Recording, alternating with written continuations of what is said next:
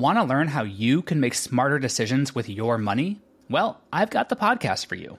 I'm Sean Piles, and I host NerdWallet's Smart Money Podcast. Our show features our team of nerds, personal finance experts in credit cards, banking, investing, and more. And they'll help you make the most of your money while cutting through the clutter and misinformation in today's world of personal finance. You'll get clarity on strategies to help you build your wealth, invest wisely, shop for financial products, and plan for major life events. Listen to NerdWallet's Smart Money Podcast wherever you get your podcasts.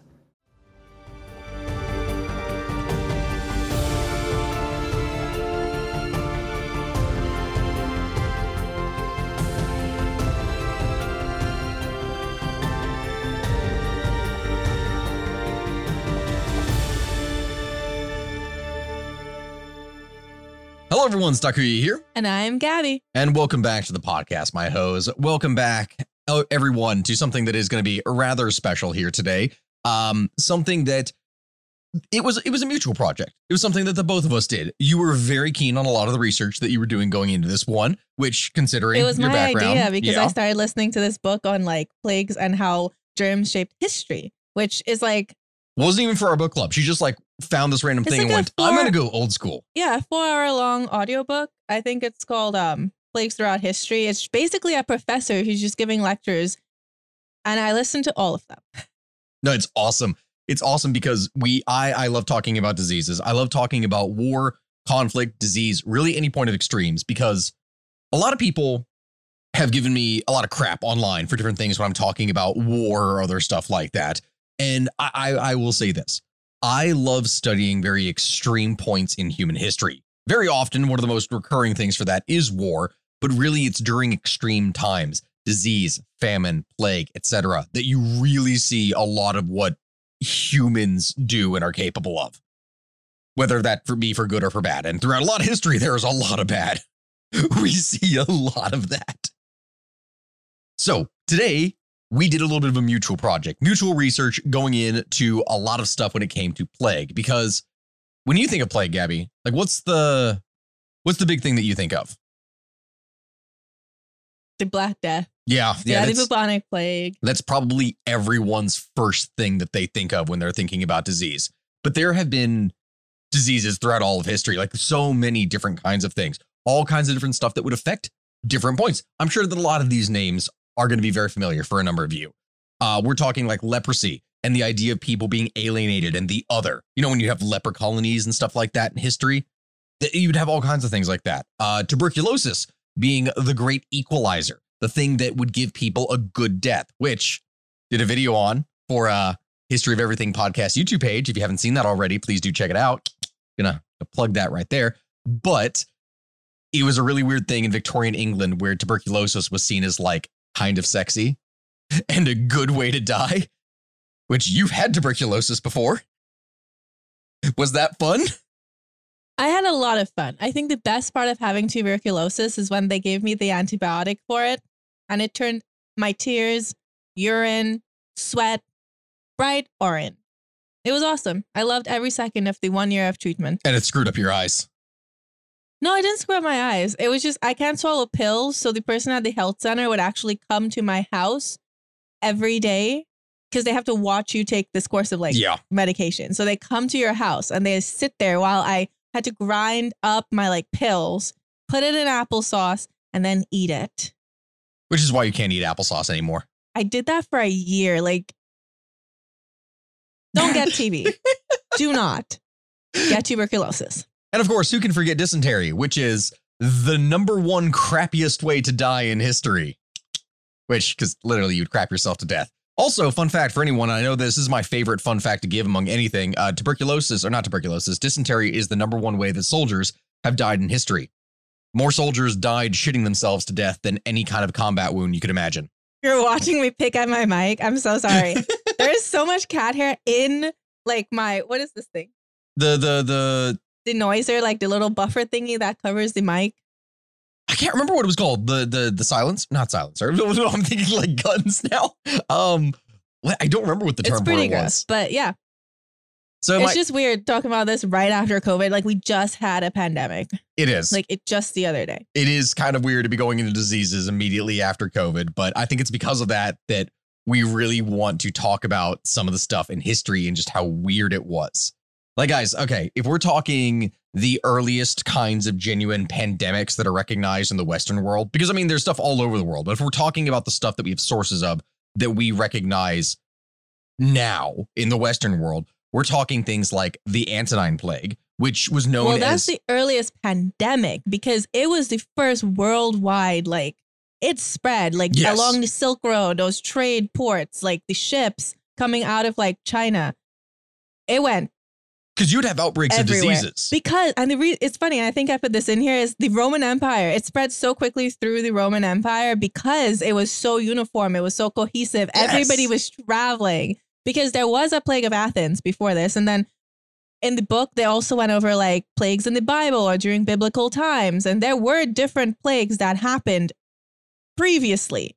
But the first pandemic. Yes, to where it's massive. This became like a global incident, essentially.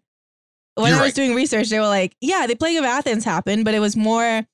it was more... It's the city state. It was localized. Yeah, that's the term. Localized. It didn't spread to every single person. Like they had their little moment, but this literally was going through China, I think in like 6-something BC. But yeah, a lot of these diseases are really old and a lot of them did come out of China in the beginning here. You got to think in terms of population, a lot of like interconnected trade. You're talking about the really big early empires where a lot of this stuff could spread. So that's really is where a lot of it would come out of. Oh, the Chinese Empire was cohesive as well. Huge. I mean, we're talking about like you have the Han Dynasty, which is like the big and famous one. But then prior to that, of course, you have like the Qin Dynasty. The Qin Dynasty was the first Chinese dynasty where it like united all of China. And then before that, you have the Zhao. And before the Zhao, you have the Shang. But those were significantly smaller. Like they were the Chinese Empire. They were the Chinese dynasty, but it did not control nearly the same degree of territory. Basically, if you control a lot of territory, people move back and forth between like your cities. Yes. But they also move outside of your cities to other countries or other empires. And then people get sick. Yeah. It's like when you send your 3-year-old to daycare and she gets sick for the first 3 months that she is there. I will still be bitter about that, okay? Every parent knows that similar thing, but it's kind of what happens every time they're exposed to new. Basically, this plague, the Antonine Plague. Yes. Okay. Sorry, we're going on whole tangents from all this here. Yes. Antonine Plague. It all feels we were talking about this, after COVID and everything. But all of this seems to have come around from the Silk Road. But the question is really, what is it? Like, what is the Antonine Plague? Or Antonine? It's Antonine, isn't it? I think it was Antonine. I think it's Antonine, and I think I'm just messing that up. I looked up to see exactly what it was. The general consensus is it was smallpox. But some other people were like, no, it's measles, but I'm pretty sure everyone's just leaning towards smallpox. It was smallpox. Yeah, most people are saying it's smallpox. Either way, this plague erupted in something like 165 AD, this being at the height of Roman power throughout the Mediterranean. We're talking at the point that it is at the reign of the last of the 5 good emperors, Marcus Aurelius Antonius, the Stoic guy. This is the Stoic philosopher emperor, one of my personal favorites for going and looking at. But it says Antoninus. Antoninus? That's what it says. Antoninus? Marcus Aurelius. Well, people know him as Marcus Aurelius. That's the thing. Like, it's Marcus Aurelius. Yeah. And then Antoninus, because him and then his successor afterwards, I think at that point, they were like the Antonines. Like, it was like the different. That's where the plague gets its name. It's also called the plague of Galen.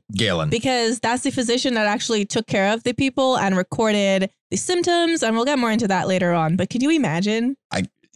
It doesn't sound like... Imagine taking care of him with that level of technology.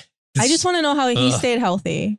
I actually found like a copy of like Galen's notes. If you go to JSTOR, I think I'll try to put it in the comments or on the website. It's really cool. You can actually read through his notes. I love those little like primary source stuff. I should do some little series on like primary sources of like the writings of things of certain people. Immediately, once I start researching, I'm like primary sources for whatever the topic is. And then I try to like go through and see what I can access through like, my like credentials for college and whatnot. So we're going to have an advertisement after this, but I'm also going to at the same time give a shameless plug because it's, in my opinion, one of the coolest YouTube channels that there is. there's a channel called Lens of the Past. Not Lens of the Past. What am I saying? Voices of the Past. And what it is literally just readings of primary sources, like their journals, etc., with animation showing all the stuff as it happens. So you'll get stories of the first samurai to step foot in Mexico. And it's just their journal reading it and with stuff. It's really cool. But we're going to have an ad. Hey everyone, Sakuya here, and before we get back to the show, I would just like to thank today's sponsor, eBay Motors. eBay Motors is here for the ride. Remember when you first saw the potential, and then through some elbow grease, fresh installs, and a whole lot of love, you transformed 100,000 miles and a body full of rust into a drive that's all your own? With over 122 million parts for your number one ride or die, you can make sure that your ride stays running smoothly. Brake kits, LED headlights, exhaust kits, turbochargers, bumpers, whatever your baby needs, eBay Motors has it. And with eBay Guaranteed Fit, it's guaranteed to fit your ride the first time, every time, or your money back. Plus, at these prices, you're burning rubber, not cash. Keep your ride or die alive at ebaymotors.com. Eligible items only, exclusions apply. Throughout history, royals across the world were notorious for incest. They married their own relatives in order to consolidate power and keep their blood blue. But they were oblivious to the havoc all this inbreeding was having on the health of their offspring. From Egyptian pharaohs marrying their own sisters to the Habsburgs' notoriously oversized lower jaws. I explore the most shocking incestuous relationships and tragically inbred individuals in royal history. And that's just episode 1. On the History Tea Time podcast, I profile remarkable queens and LGBTQ+ royals, explore royal family trees, and delve into women's medical history and other fascinating topics. I'm Lindsay Holiday, and I'm spilling the tea on history. Join me every Tuesday for new episodes of the History Tea Time podcast, wherever fine podcasts are enjoyed. Okay, and we're back. So, as we said, Antonine Plague, really getting into this. This thing was more than likely smallpox, though it also possibly could have been measles. And all of this happened during the reign of the last of the 5 good emperors, Marcus Aurelius Antoninus. Now, he was the last of the 5 good emperors, which is my personal favorite little detail of Roman history. Do you have any idea how many Roman emperors there have been? A lot. A lot. Do you know how many good ones there have been? 5. The 5 answer good is emperors. The answer is not a lot, but what this is where it tricks people. People think like, oh, there have been only 5 good emperors, because it's kind of like a trick question with it. The 5 good emperors comes from the whole thing where it's they weren't bad at their jobs? No. It's like it was 5 good in a row. Like it was 5 guys in a row that didn't suck. Because do you have any idea about how common in history it was to have a really great, powerful leader who was totally good at what they did, who was then followed by someone who was utter shit? I'd assume it was pretty common, especially when it was dynasties, so just family lines. Oh yeah, absolutely. Like I'd assume the dad could be amazing. Their son, he's all right. Couldn't live up to the same Jimmy standards. Was okay. Yeah, I'm not even kidding. That's exactly how it played out. He did his best. And when you talk about people of absolute power, all the power trips that they would get under when this would happen. So, okay, you got the 5 good emperors. You have the imperial succession of Nerva, then Trajan, then Hadrian, Antonius Pius, and then Marcus Aurelius. And they presided over the biggest, most powerful, majestic days of the Roman Empire. But mind you, this wasn't a bloodline. The Romans did stuff that was very different. It wasn't like it was father to son, or anything like that. Nerva was raised to like the title because the previous guy was assassinated. The others were adopted as heirs. So they were adopted by the previous person that was charged. They would be kind of distantly related, as pretty much anyone within Roman society was at the imperial level. Like if you're in the upper classes, you're building marriage alliances, and that's exactly how it works. The period was huge for consolidation and expansion of the empire, from northern Britain to Dacia, which is, if you're talking about the region going into Romania, like where that is now around the Danube River, that's where that is, down to Arabia, Mesopotamia, everything. The empire was consolidated. Its defenses were perfected. It had a fairly uniform provincial system that covered the entirety of the empire. And those that weren't direct provinces were client states that served under Rome. And these client states, many of them over time were gradually being reincorporated as just direct provinces. Even the government, like within Italy proper, Italia, was now being turned essentially into just a province and not the center of what was Rome. It was just a province among the many of the empire. So this was a really big thing. All of this was accompanied by Romanizing of the people, of centralizing the language, the civilization. Mind you, it wasn't perfect, but this was the height of Roman power and stability in the Mediterranean. That is, of course, until essentially a whole bunch of stuff came crashing down after the death of Marcus Aurelius, and the plague would end up playing a pretty big part of that. Actually, there's a lot of historians who can pinpoint, they don't blame the plague for its downfall, but they can pinpoint, or at least they say you can pinpoint, the beginning of the downward fall of Rome. The decline, yes. Yeah. By this plague. Like the plague happens and a bunch of other really awful stuff happens, but the plague it pointed out just like holes in their leadership and their government and just their way of life. And what it didn't point out, it created a lot of gaps. So it just created a whole lot of issues for this empire. And I mean, it was massive. So if you have, a crack and then it just keeps growing, that's kind of what they say happened with this plague. Yeah, which is a very good way to put it, because there are a lot of different theories as to why. People still to this day argue relentlessly. I mean, the videos where you've asked me the questions on TikTok pretty much prove it in the comments section if you go to any of those. So that is absolutely true. But it's a really big deal. And I don't want to understate that. So we need to kind of tell the story of what happened with it. So this plague, it was brought into the empire by soldiers who were returning from Seleucia, which is a major city that is on the Tigris River. The Seleucid Empire was a really big thing prior to this. They were one of the big rivals of Rome. But the capital at this point with Seleucia was the capital, or not the capital, but it was one of the big Parthian strongholds. The Parthians were the new Persian successor state that was the big rival to Rome at this point in history. And they were following the command of this guy called General Lucius Verus, who he was making an attempt in order to subdue the East under Emperor Marcus Aurelius. That siege of Seleucia was successful, and the Roman army was victorious, all well and good. But very soon after their victory, they started to notice that something was wrong. They started having symptoms of this new illness. And upon returning, the soldiers would bring the disease with them, and they would spread it northward. They would infect Asia Minor, so going into Turkey, Egypt, Greece, Italy. This would spread it everywhere as they would move, as different people would spread it from one person to another, turning the entire thing into an international affair. I say international. Does it really count as international, actually, in that situation when it's an empire? You have to keep in mind, it came from, I guess, China? True. Well, yeah, so it's outside of, so it really does, it just continues the spread. It didn't You're right. become an international affair from them. It became an international affair from the source. Yeah, you're right. Basically, the plague spread. It spread rapidly.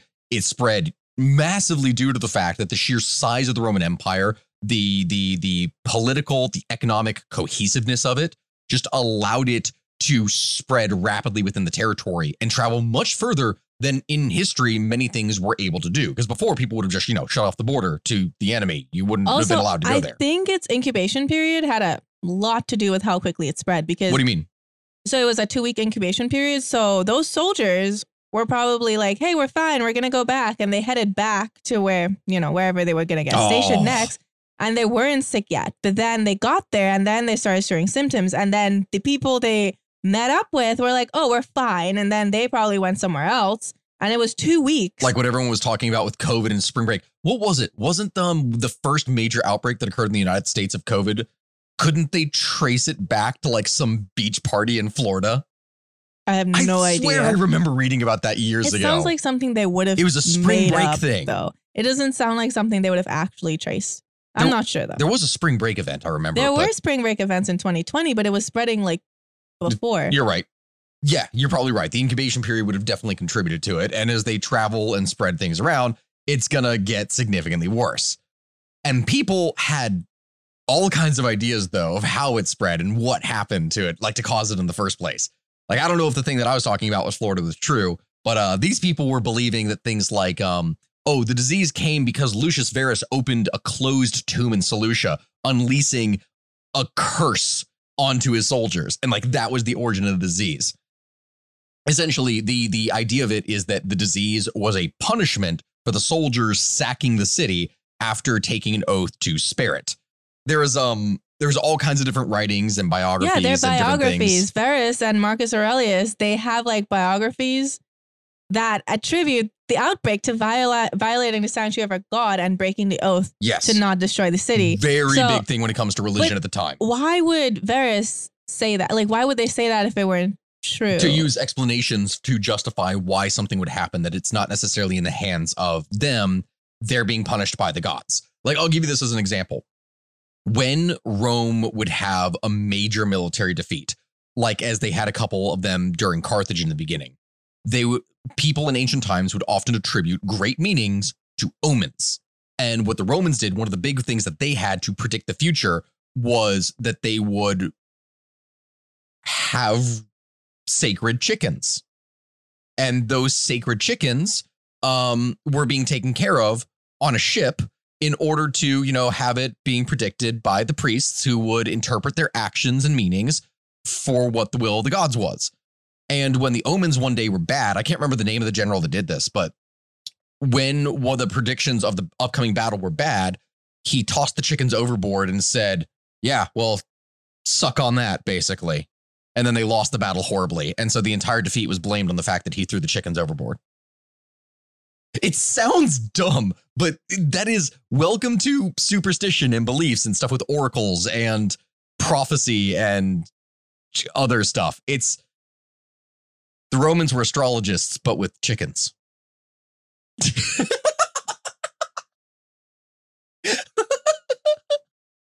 So that's where that comes from.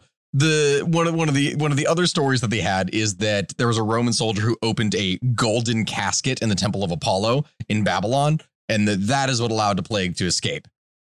There's a lot of different stuff in here that people believe, but before we get into that further, ad time. Everybody shush! William Shatner has something to say. Cat and Jethro, box of oddities. What do you do when the woman you love dies? Well, of course you dig her up and you live with her. Aww. The show examines weird things. There are plenty of old photographs from this time period of children out in the streets playing in and among the dead horse carcasses. Oh, I miss those days. Things used to be so much simpler. Cat and Jethro. Then there's the urine wheel, which sounds like a really bad game show. They've done weird things. Cat and Jethro, box of oddities. That is really mysterious. Join Cat and Jethro Gilligan Toth for the strange, the bizarre, the unexpected, as they lift the lid and cautiously peer inside the Box of Oddities. The Webby Award-winning Box of Oddities podcast from Airwave Media. What do you get when you take two childhood friends with a passion for unexplored history and a whole lot of booze? You get the goofiest game in history, Queen's Podcast. Hi, I'm Nathan. And I'm Katie, and we're the hosts of Queen's Podcast. Join us while we spill the tea on women from history. We get into all kinds of stories here, like biographies of lesser-known figures. For instance, Saida al-Hura, powerful pirate queen. To the stories you might already know, like Marie Antoinette or Cleopatra, but with a fun twist. Each queen is paired with a cocktail that'll totally get you in the mood to hear fun, juicy, and dramatic stories from history. Because history is so much more than just dudes on a battlefield, and we believe that the female perspective and roles are just as deserving of their time in the spotlight. Right. So come get to know these queens. Find us wherever you get your podcasts. Cheers. And we're back. Okay, so this disease, right, it affects Rome in pretty much two waves. The first outbreak of the disease goes until 180 AD, and this affects the entirety of the Roman Empire. While the second outbreak was going to occur significantly later. We're talking like 70 years later in 251. And this just compounds the effects of the earlier outbreaks. It's so much worse because you're talking about at that point, what, 2, maybe 3 generations further? And so if it attacked in successive waves, 10 years or so, that means that you'd see situations where, there'd be a lot more initial damage, but people would probably get more resistant to it at that time. But you come back 3 generations later, that's a whole new fresh wave of people that are going to be wiped. Some historians would argue that the plague is, as Gabby had put it, be a useful starting point for the beginning of the decline of the Roman Empire, or at least the empire in the West. But really, no matter what it is that you say, it is something that definitely helps anchor the idea of what was going to be happening with its ultimate fall. So the first outbreak, it starts off as just rumors coming from the East. People don't really know what's going on. There are a number of different worrying accounts. The things are being passed off as news, rumors, what have you, of this terrifying new disease that is coming out of the East. The incubation period was approximately 2 weeks, which would allow the disease to move very stealthily through the population, at least at first, before everyone is ultimately marked up and very obviously affected by it. Those long incubation periods are terrifying because you're walking around and you're like, oh, I'm fine. It's like, I'm fine. Totally. Do you remember when we got like COVID and we were just walking around with like a little bit of sniffles and we kept testing negative? So we're like testing negative. And so obviously we're like, totally fine. Yeah. They were like, you're not sick because we work in healthcare. They're like, you're fine. You're totally fine. So, well, we worked in healthcare. I work in healthcare now. And so we were like, okay, yeah, we have a cold. And we just were like, yeah, we have a cold. Yeah. 5 days later. Yeah. Hits. And I was like, oh, that's suspicious. That's weird. That's so odd. Now, if we're talking symptoms of what these people were feeling, though. So according to the records, the most common symptoms that people were experiencing were fever, diarrhea, vomiting, being thirsty because they're getting dehydrated, probably from a lot of sweating, having a swollen throat, coughing. Galen, that guy that you were talking about, the first physician that we have the real serious writings from this period about this disease, he noted that the diarrhea, and this is going to get very descriptive and graphic. If anyone has the option to skip forward like 10 or 15 seconds right now, do so. That it went from red to blackish, which suggested gastrointestinal bleeding, like your insides were being torn apart by this thing. The coughing produced a foul odor on the breath and black skin markings over the entirety of it, distinguished by red and black, like papules and eruptions. So you said your insides are being torn up by it, but no, they could actually get the sores on the inside of their body because people who had it really, really bad would cough up scabs that had formed inside of their body, which I'm assuming if they had gastrointestinal bleeding, odds are they potentially may have had scabs, going through your intestines, which is so icky. Like, I feel so bad because can you imagine? I would definitely also be like, yeah, the gods have said die, because how else would you explain any of this to someone without any sort of medical knowledge? Yeah, that is. I can't. I'm just thinking about that right now for what that would take in order to do so, because you see people hacking up a lung. No, people were straight up coughing up body parts. That bothered me. And I see a lot of gross stuff working in a diagnostics lab, but that. Oh, I got to handle that stuff directly too. I remember. So the illness here, right? It lasts for roughly 2 to 3 weeks. Not everyone who gets it dies, but it is a horrible experience nonetheless. There was a Roman historian by the name of Dio Cassius who estimated that approximately 2,000 deaths per day were occurring in Rome at the height of this outbreak. In the second outbreak, the estimate of the rate of death was significantly higher, upwards of 5,000 per day. This is what you were saying. It affected a whole group of new people who didn't have any immunity to it. So it just went really, really high for that second outbreak. So I have a personal theory. I don't think it covered this very much, but I think I have a theory why. But these numbers are not, they're not very exact. These are all estimations. Estimates from writers. We don't know. Because I went around looking at different people and multiple different people said different things. So take it with a grain of salt. It's somewhere between 2,000 to 5,000. Yeah. And some were putting it at like 20,000, which was ridiculous. Yeah, somewhere like 1/10 of the population died. Others said it was less. Some said it was more. I think the highest one I saw was 33% of the entire population, but that most numbers are significantly lower than that. But what was your theory as to why so many new people around the Mediterranean died? So we're going to cover this in later on here in the podcast for like what people were doing in response to the plague. But after the plague passes through the first time, there's been so much depopulation that more people are needed for work. They're needed for work. They're needed as soldiers. They're needed as all this stuff. So more barbarian migrants, essentially, like the border opened up more and more people were brought in to be able to work.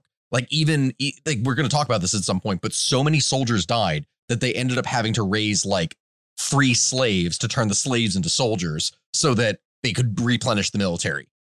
You say they opened up their borders. They had closed borders back then? Different points. So you would have. What, did they have like border patrol? Kind of. So you'd have entire tribes. So did they have immigration attorneys? Like, what are you saying? They would open up tribes. So here's the thing. When people would move, you could have just a couple families. You could have all this. But let's say that you have a bad harvest or it's really cold, like the weather starts changing. And so you're not getting good stuff. Entire villages, series of villages would just up and move in ancient times. So you'd have situations where, oh, here's a group of 1,000 people that are now trying to cross into Roman territory because they're looking to settle into new lands for new farmland. Would they turn them away?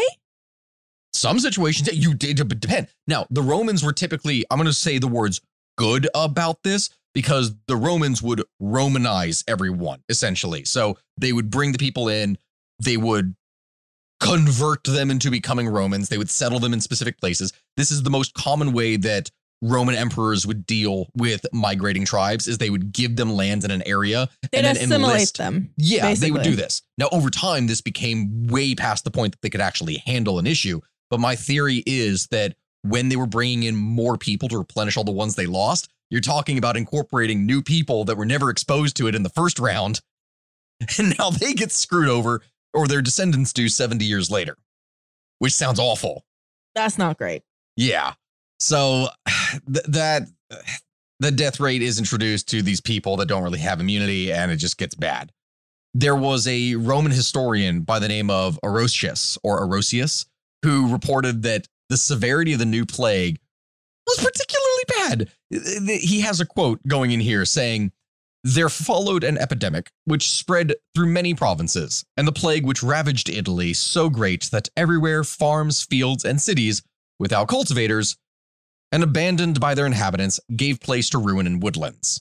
Essentially, so many people died that the farmland that they had set aside for cultivation got abandoned and it just turned back into forests because there wasn't anyone to harvest it or to work it or to clear it or to slash and burn doesn't work if no one is slashing and burning.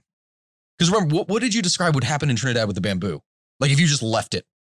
It would just grow back. Like that's just. It would take over everything. It's bamboo though. Bamboo is so hard to get rid of. You have to like dig it up and it's still going to find a way to grow because you're not going to get all of it. It's true.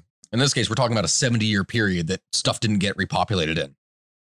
There is an account of Aeschylus Aristides, who illustrated just how rapid the infection would spread, that it didn't distinguish between people that were old, young, or even species.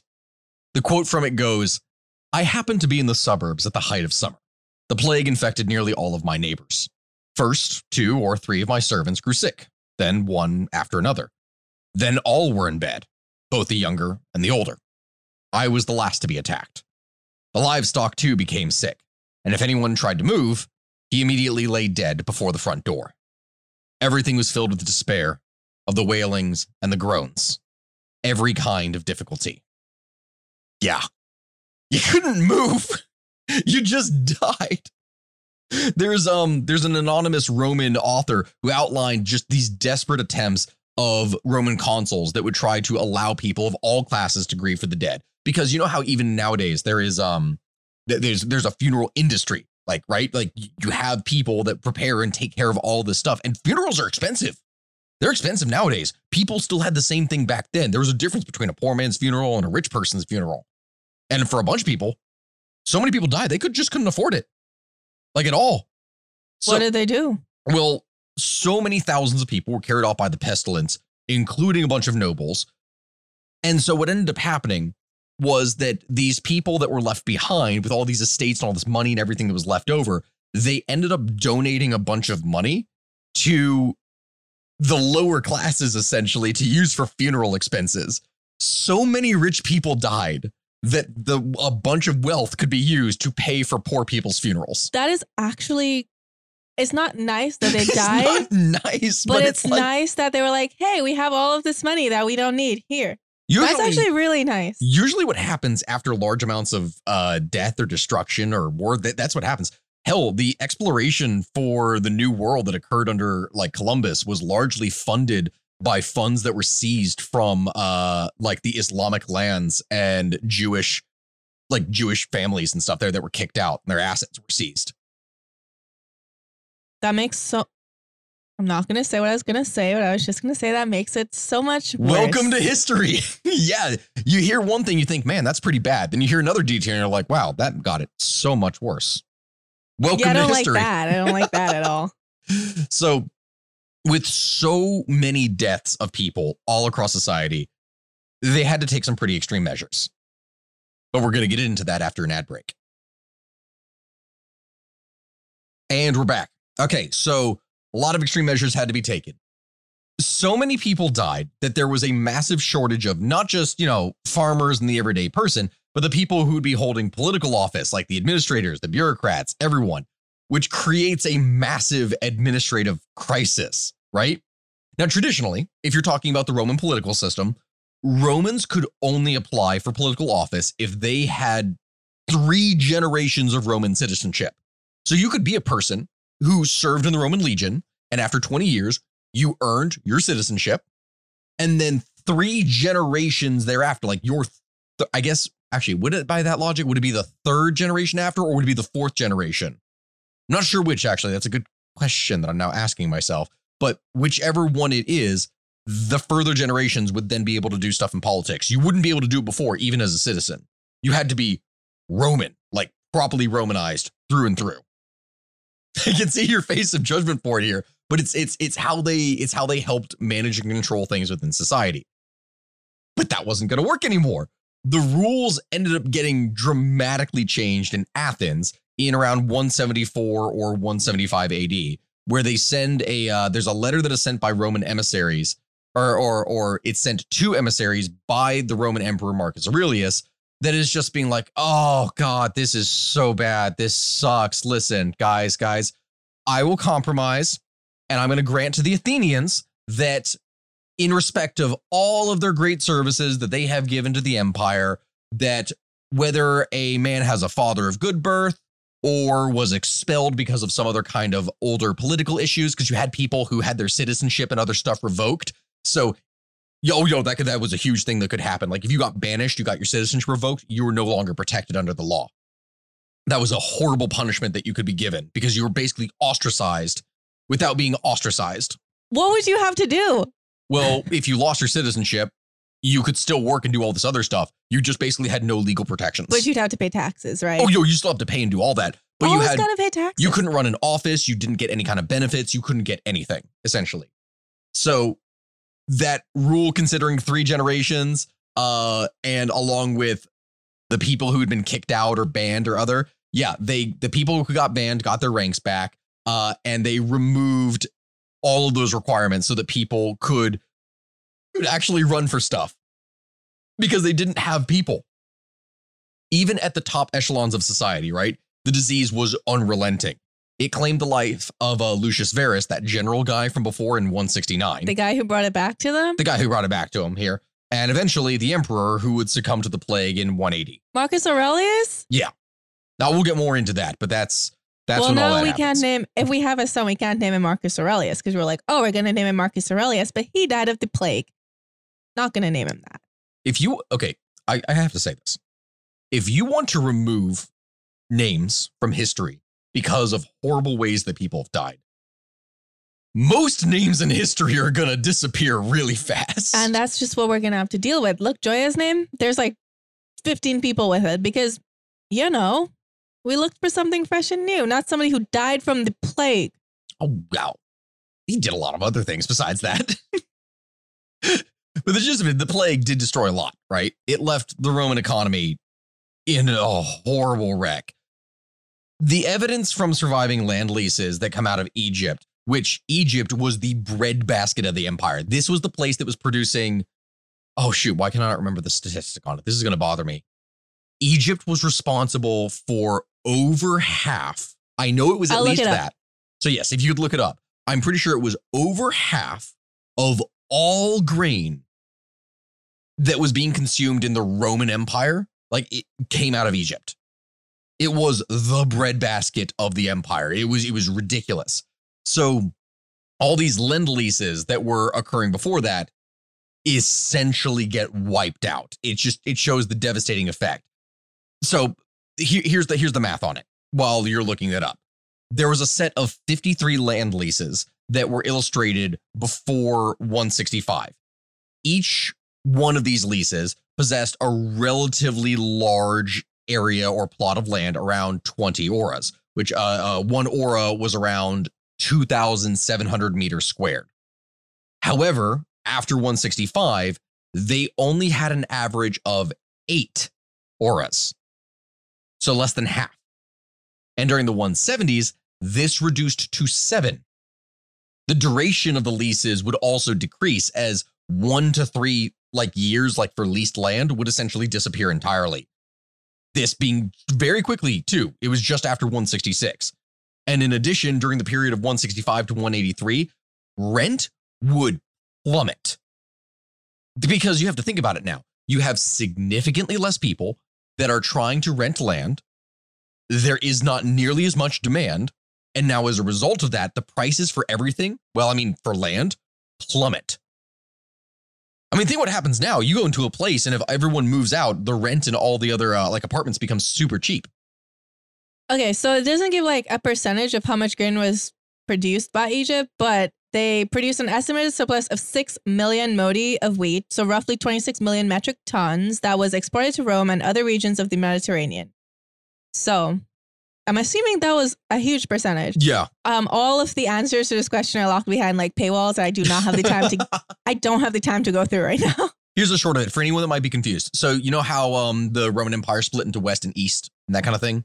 So the Eastern Roman Empire controlled Egypt, right? When the Arabs came out of Arabia under under Islam and they took Egypt, that was the biggest blow to the Byzantine economy. It essentially would be almost impossible to recover after that because they would lose so much of their resources, their money, everything out of it. You could not maintain the cities that they did because they no longer had the food production necessary for it.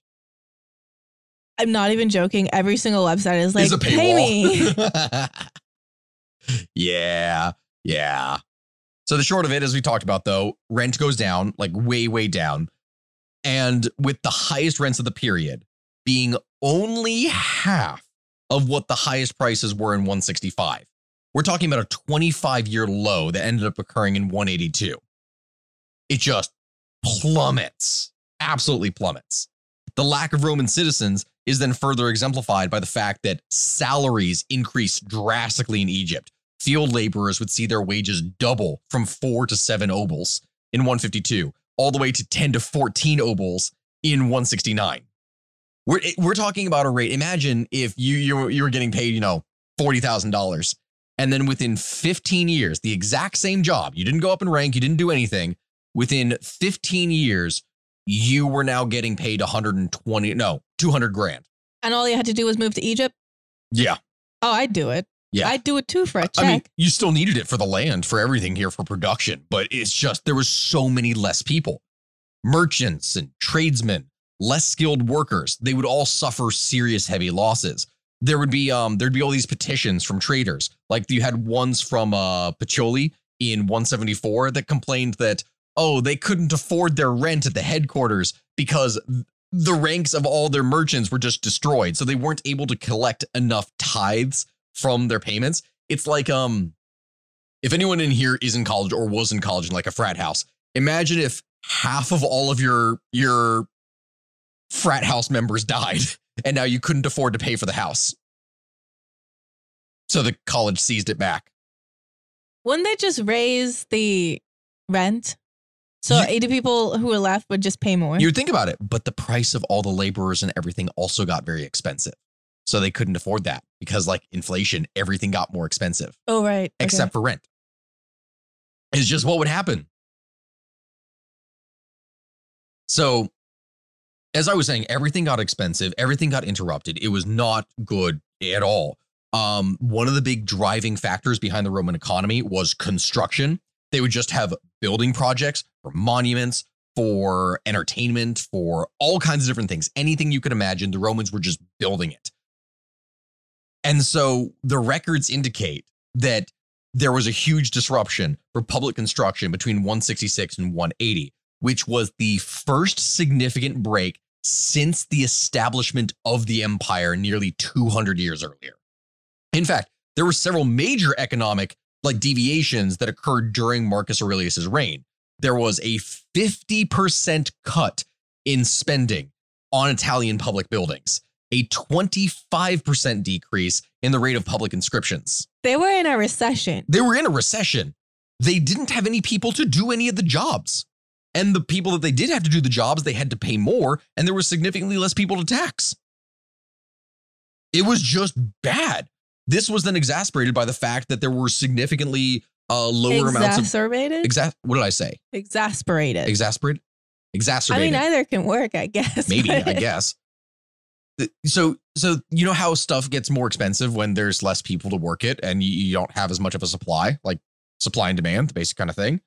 So this was a really big factor for construction materials because it's not just the people that are building the physical building. It's the stuff also for the people that are collecting goods in the first place. When you had the imperial quarries, I believe is where it is. So Decimium in Phrygia, this is where the really big famous Roman marble was being mined. And there was just this big break in production that occurs from the mid 160s all the way until 173. Another quarry that was located in Teos, which was in Asia Minor, that gets dropped even more because 14 out of 26 inscribed blocks that they were found at the site dated from 163 to 166, which suggests that these massive bricks that they were getting were just laid down there and they're just not touched for years. They just abandoned it. Do you remember, people like my ex from college is building a house right now, and he's been building a house for 9 months because there's building supply shortages after COVID. They had that. Yep. So it happens in most pandemics. It just repeats, I guess. Yeah. They just ran out of workers. There was no one to do any of the stuff with it, and the prices just went up drastically. Which you'd think would get more people to go into it to do it, but there was just that few of people who could do it. It's not like nowadays where you could probably train someone in a relatively short amount of time. They just physically didn't have the people. There wasn't anyone there. It's like when the plague hit, we were trying to get nearly as, when the pandemic hit, I'm calling it a plague now. I guess it kind of was, but it's like when the pandemic hit and we were trying to get as many workers into the lab as we possibly could to process paperwork. It was bad. So you have construction workers, you have farmers, you have everyone, but also there were massive losses to the Roman military because this would wipe out so much of the Romans' military prowess. There were a bunch of writers at the time that were mentioning that the entire Roman military system was effectively collapsing because of this new strain. You had a Roman scholar by the name of Jerome who particularly emphasized that this thing was being, the army itself was being annihilated over the course of 168 to 172. Quote, there was such a plague throughout the whole world that the Roman army was reduced to extinction, or almost to extinction. Elsewhere, there'd be other writers like Eutropius, who would write that a large part of the population in Rome, Italy, and the provinces, and almost all of the military fell victim to the disease. The reason why this is a problem is kind of based off how the Roman system works. So you know how in a lot of militaries, in order to be drafted, in order to join the military, you have to be a citizen. You don't necessarily have to in America. In fact, joining the military is one of the quicker ways that some people who are not citizens could expedite the process of becoming a citizen. So I'm comparing our system to the Roman one. So if you have the Roman system, the way that theirs worked is that in order to become a citizen, if you were a non-citizen, you joined the military and you would serve in a legion for 20 years. And after 20 years, you would get your citizenship. And every descendant afterwards would be a Roman citizen. And America has a kind of similar thing where if you are a foreign national, you can serve in the Roman military. Like you have a green card, you have this sort of thing. I'm not sure about the finer details of it because it gets a little bit more complex going into the legality of it, but it can help expedite your process of being approved for American citizenship. Like you can become a citizen through this. The issue comes with the fact that so many people died that people were not able to be released essentially from military service. You have these records of discharge certificates where, you know, people are being released from the military for maybe sickness or broken bones or like other stuff where they're not able to really recover from as easily. They're not getting discharged because they have no people to actually replace them. So you have a broken bone and you just be like, march. Yeah. Well, I mean, people would be. Well, I'm doing assuming that they weren't doing any conquest, right? They were probably just trying to just hold off attacks. On the defensive. Everything is on the defensive at this point. If I could compare this to anything, there is a scene for anyone who has seen Family Guy where Stewie and Brian end up joining the U.S. military and get sent over to Iraq. And they're trying to get out. So they shoot each other in the foot. I've seen it. To get discharged. And then their commanding officer just be like, oh, you know, that's fine. You'll still be here. Well, but we're shot. Yeah, well, we have 2 dead guys guarding the barracks over there. And they pan over and it's just 2 skeletons in military uniforms guarding because no one wanted to join. That is essentially what it was like for the Romans at this point. And this creates this huge effect on the wars that are going on, such as on the Marcomannic Wars. The Marcomannics were this was a German tribe, like one of the big tribes that was over there in Germania that was affecting things on the border. Why? Okay, and get this. This is probably a low blow. But what if they just took their sickest people and sent them to the war? That would have helped them. Mongol tactic. Yeah. I like that. They could have just, you know how they took the bodies of like the, what was it? Diseased cows and chucked them over the walls. They just did that. But every person they were fighting, come on. They had the weapon. They didn't utilize it. That is on them. To be fair, remember what we were talking about from the beginning for why it affected the Romans so much more than it did everyone else. The tribes within Germania were not nearly as centralized and didn't interact with each other to the same degree. Every time that everyone attacked them, you send like the sick ones to the front, right? You got them sick. They send more. You send the sick ones to the front. Someone had to have done that. Rinse and repeat. Like they were sick with this plague. It wasn't a great, mortality rate already. Just go up there. Someone had to have done that. I don't know. Help us out. I don't have any examples of it, but the more that you're talking about that, the more it makes me think someone had to have done this. I'm going to make it my mission to just look up, like, did anybody do this? I need to know now. So numbers in the Roman military is getting utterly decimated. And in the face of these dwindling troop numbers, the Roman army was forced to expand the eligibility of who could be a Roman soldier, which was a unprecedented move that for all the people writing about this, all these writers, these nobles, these different people, it was shocking.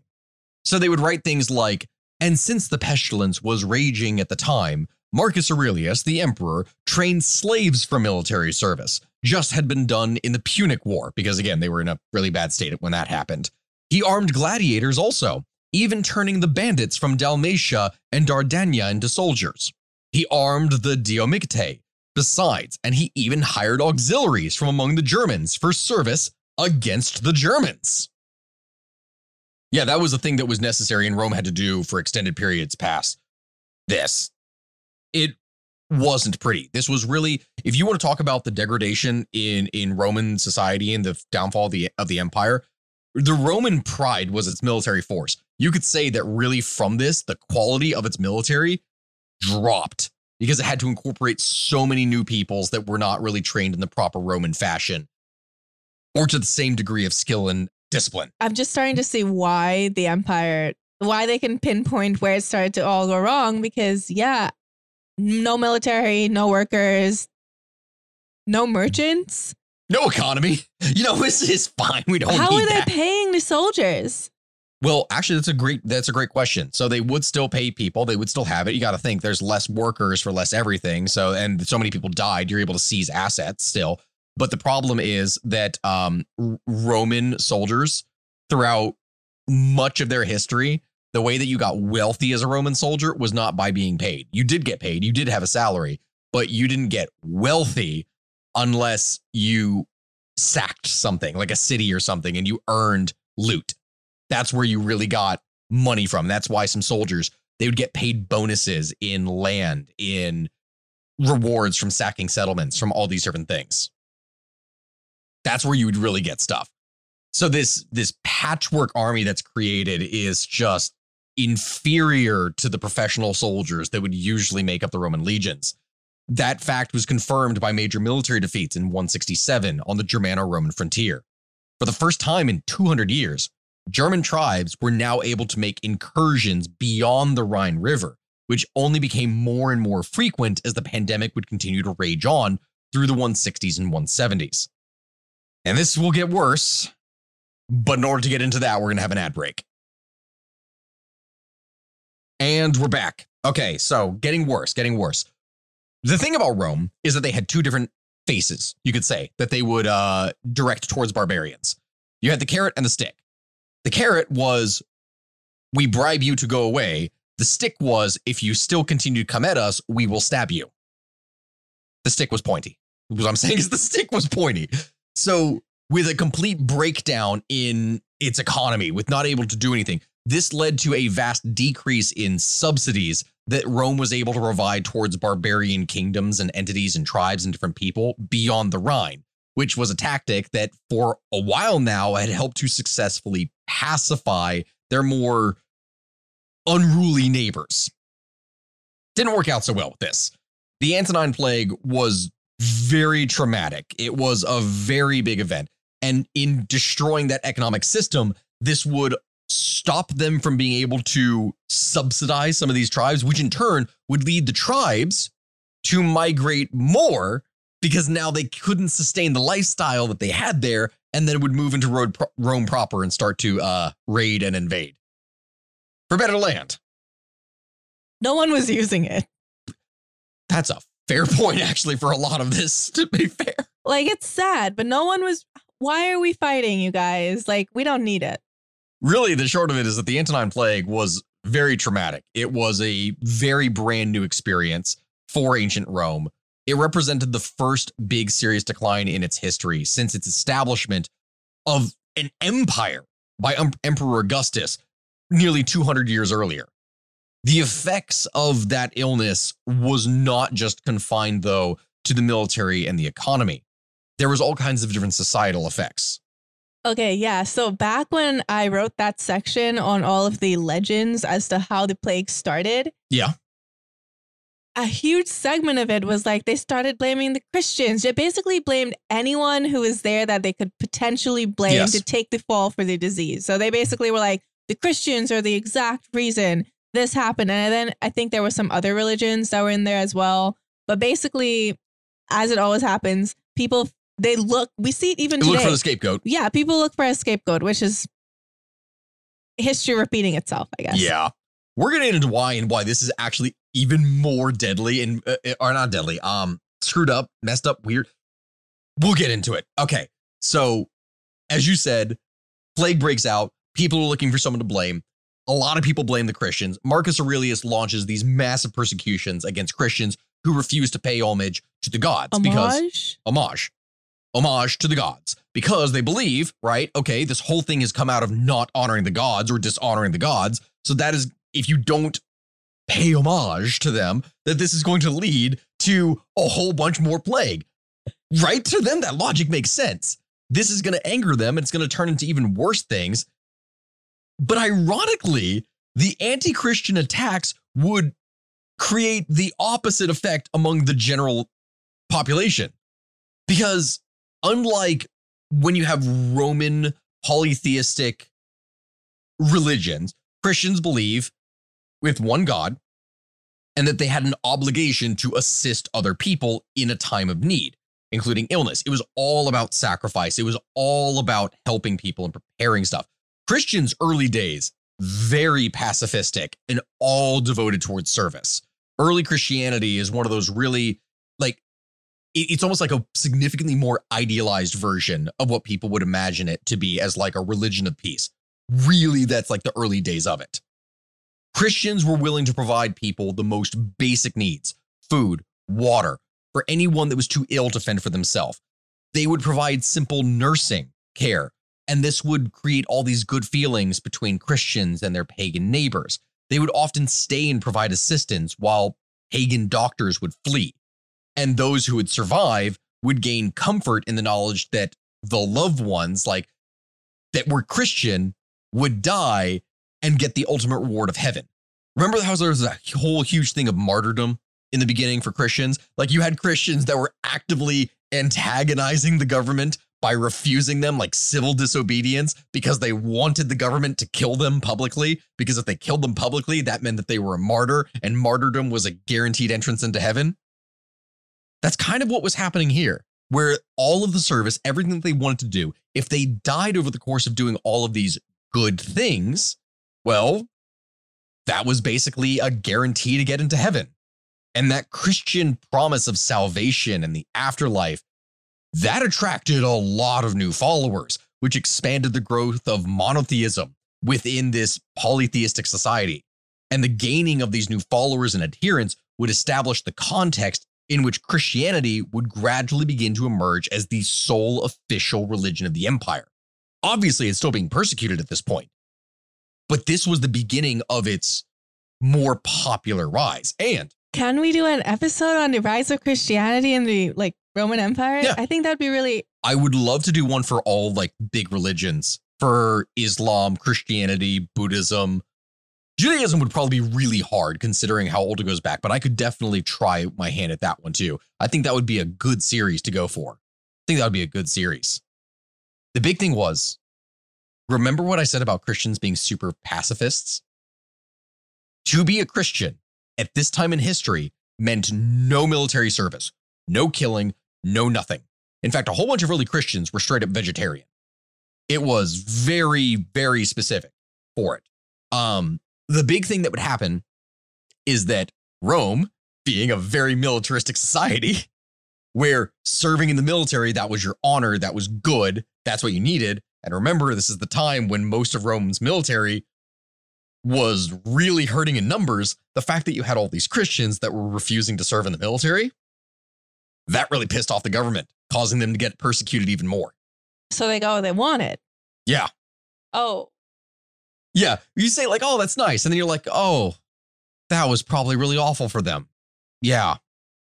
Really, the short of it is that at the end here, the Antonine Plague, the pandemic, it really would have seemed like the end times. It was the end of the world. So that happened back then where they didn't have like a knowledge of science. They did not know what was happening. They had no way to curb it. Like I did remember reading that they were actually trying to quarantine people, but it didn't really work because the incubation period was 2 weeks. So like they will quarantine and then they'd still be infectious when they left quarantine.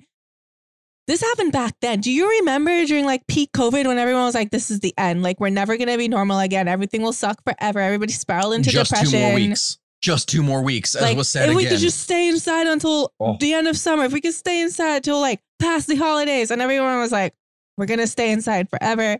Like, could you imagine this happening back then when like communication wasn't as easy, medication wasn't as accessible, knowledge wasn't there?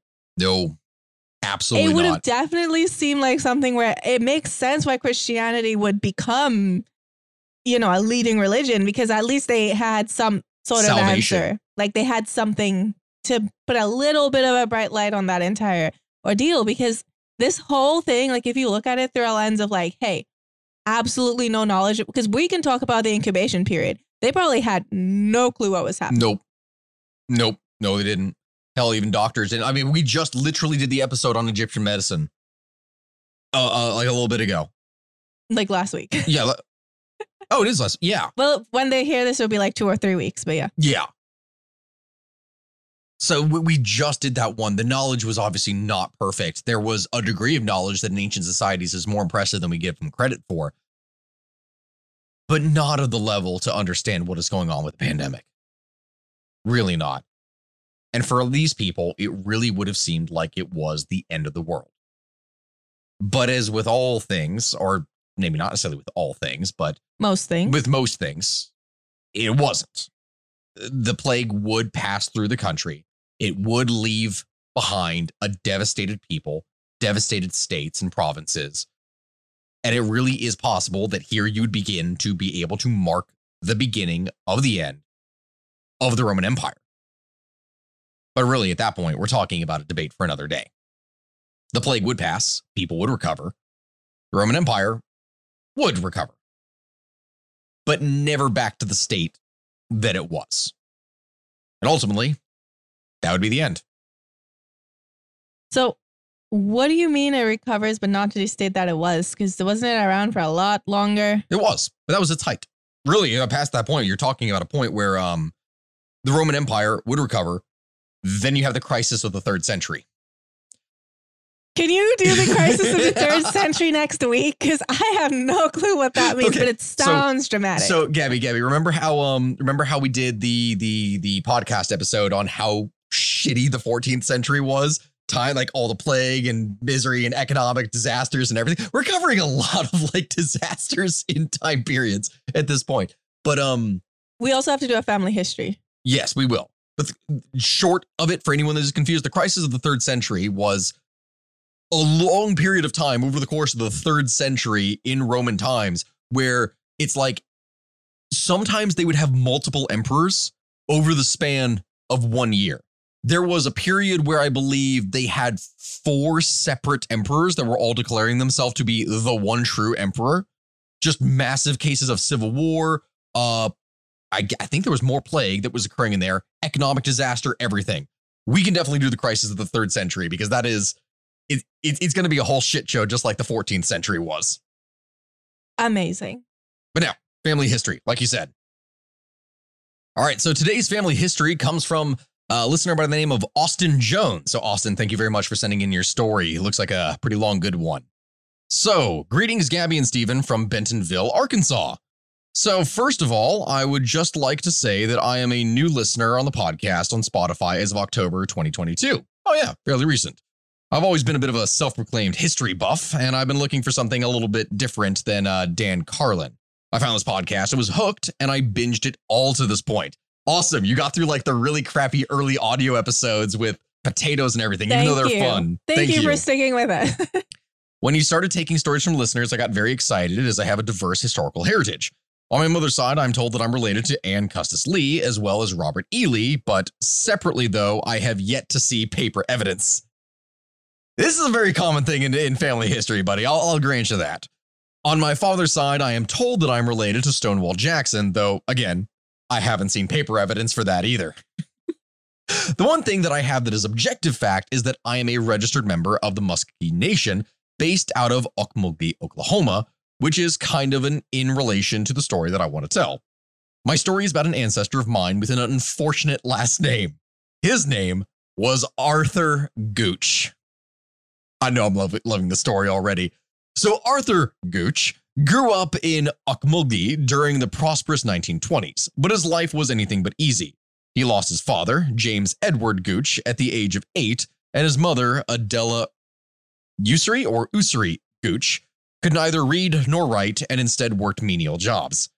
Named for a paternal uncle, his family called him Little Arthur, but after the death of his father, the closeness with many of his relatives diminished.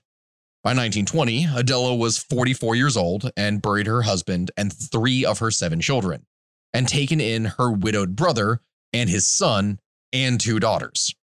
While Oklahoma and the country flourished, they lived in extreme poverty.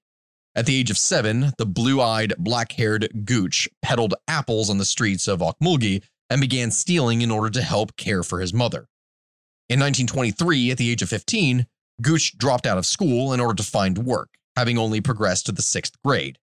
Left without a father and little money, Gooch's life deteriorated from desperate to criminal. By the mid-1920s, Gooch found work at a local grocery store and was the sole supporter of his mother.